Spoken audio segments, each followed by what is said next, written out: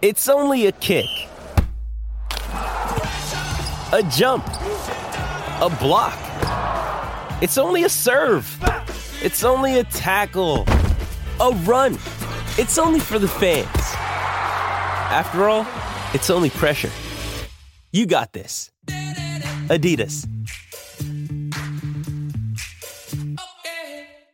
Mom deserves the best, and there's no better place to shop for Mother's Day than Whole Foods Market. They're your destination for unbeatable savings, from premium gifts to show-stopping flowers and irresistible desserts. Start by saving 33% with Prime on all body care and candles. Then get a 15-stem bunch of tulips for just $9.99 each with Prime. Round out Mom's menu with festive rosé, irresistible berry chantilly cake, and more special treats. Come celebrate Mother's Day at Whole Foods Market. Welcome back. We have stories about fighting tumors with a virus, full capacity at Trash Pandas games, and booze all the way to your door. My name's Ike Morgan, and we're down in Alabama.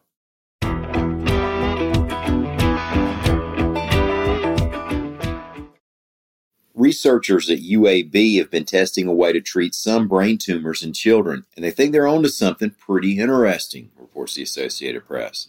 The treatment the researchers are using involves introducing a virus into the children's brains. Now, the kind of brain tumors we're talking about are gliomas. Around 10%, maybe less, of childhood brain tumors are gliomas. Treatment options include the usual: surgery, chemo, radiation. The problem is that a lot of times these things return, and at that point, if they do, the patient lives an average of 6 more months. See, what has happened is that the patient's immune system no longer recognizes or fights the tumor in many cases. Meanwhile, the herpes virus, which causes cold sores, is known to kick the immune system into gear. A genetically modified strain of the virus infects only cancer cells. So doctors inserted the virus through tiny tubes into the tumor of 12 child patients whose cases had taken a turn for the worse after they went through other cancer treatments.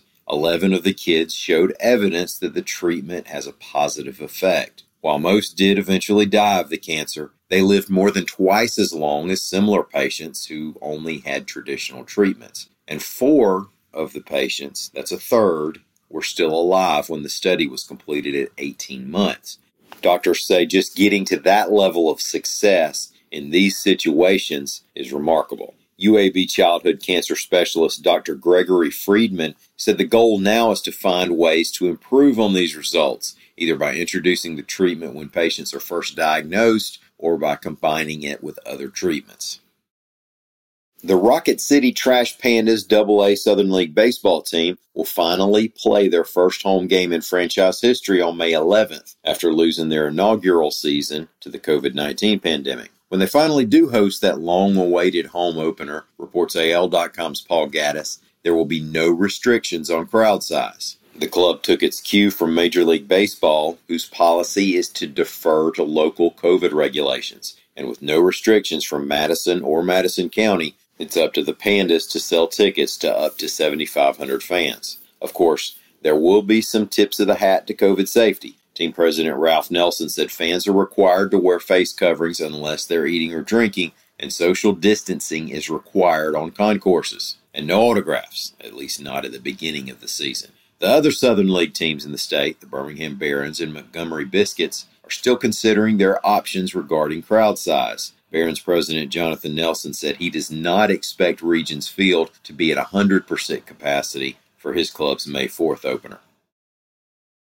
Beginning October 1st in Alabama, you can have your alcohol delivered right to your door, just like the old days, only not in mason jars from the trunk of a souped-up 37 Ford. Just regular, legal alcohol. No more having to go down to the liquor store and running into people you know. You'll just have to catch up with them Sunday morning.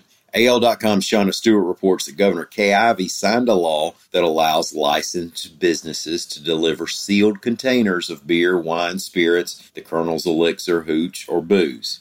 Possible businesses that could get in on alcohol delivery include grocery stores, independent package stores, wineries, distilleries, breweries, restaurants, and delivery companies such as Shipt. Restaurants will be more restricted by volume and have to include a meal with their orders.